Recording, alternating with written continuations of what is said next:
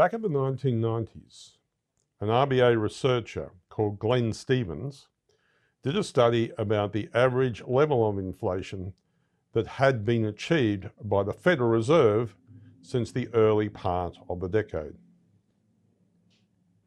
He found that the Federal Reserve was achieving an average annual CPI result of some 2.5%. When the RBA came to set its inflation target, this average rate of 2.5% turned into an Australian inflation target of between 2 and 3%. This target of between 2 and 3% is still the official target for the RBA. However, the current governor, Philip Lowe, has the job of hitting that target as an average number through the business cycle. The target is now a medium-term target, it is not a short-term target. It has been a long time since the Australian inflation rate has been 2.5%. Indeed, it has been below 2% through 2016, 2017 and 2018. The ability to hit the inflation target is more than just a short-term problem.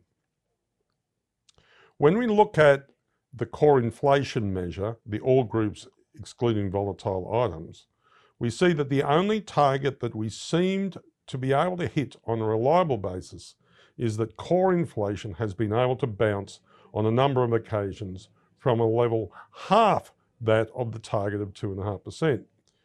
We hit a year-on-year core inflation target of around 1.3% in the year to December 2016. We hit it again in the year to September 2018, and we seem to have hit it again now. Low inflation seems to become what some economists call a structural problem. Australian inflation is persistently surprising on the downside. What to do about inflation? The obvious solution to low inflation is that the RBA has to run interest rates low enough to push inflation up. We have a model of the kind of cash rate this would take.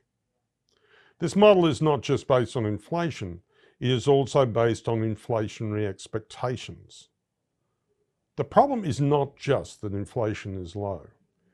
It is that the market now believes that inflation will stay low.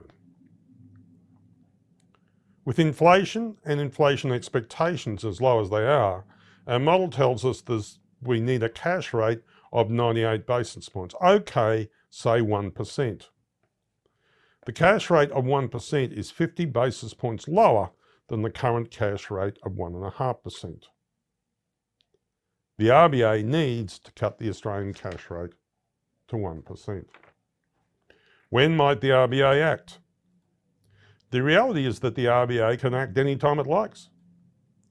The practice of the recent years is for the RBA to cut in steps of 25 basis points, a minimum of 3 months apart. When might the RBA begin to cut rates? Well, the soonest opportunity is the meeting in May. The second opportunity is the meeting in June. It is entirely up to the RBA which month it chooses. When it makes its choice of the first cut, we can expect the second cut to follow a few months later. This would mean a second cut following in August or September. Inflation is too low. The RBA needs to cut the cash rate. The first cut in the cash rate is likely to be either in May or June. Let's act soon. We need to stop inflation from continuing to fall.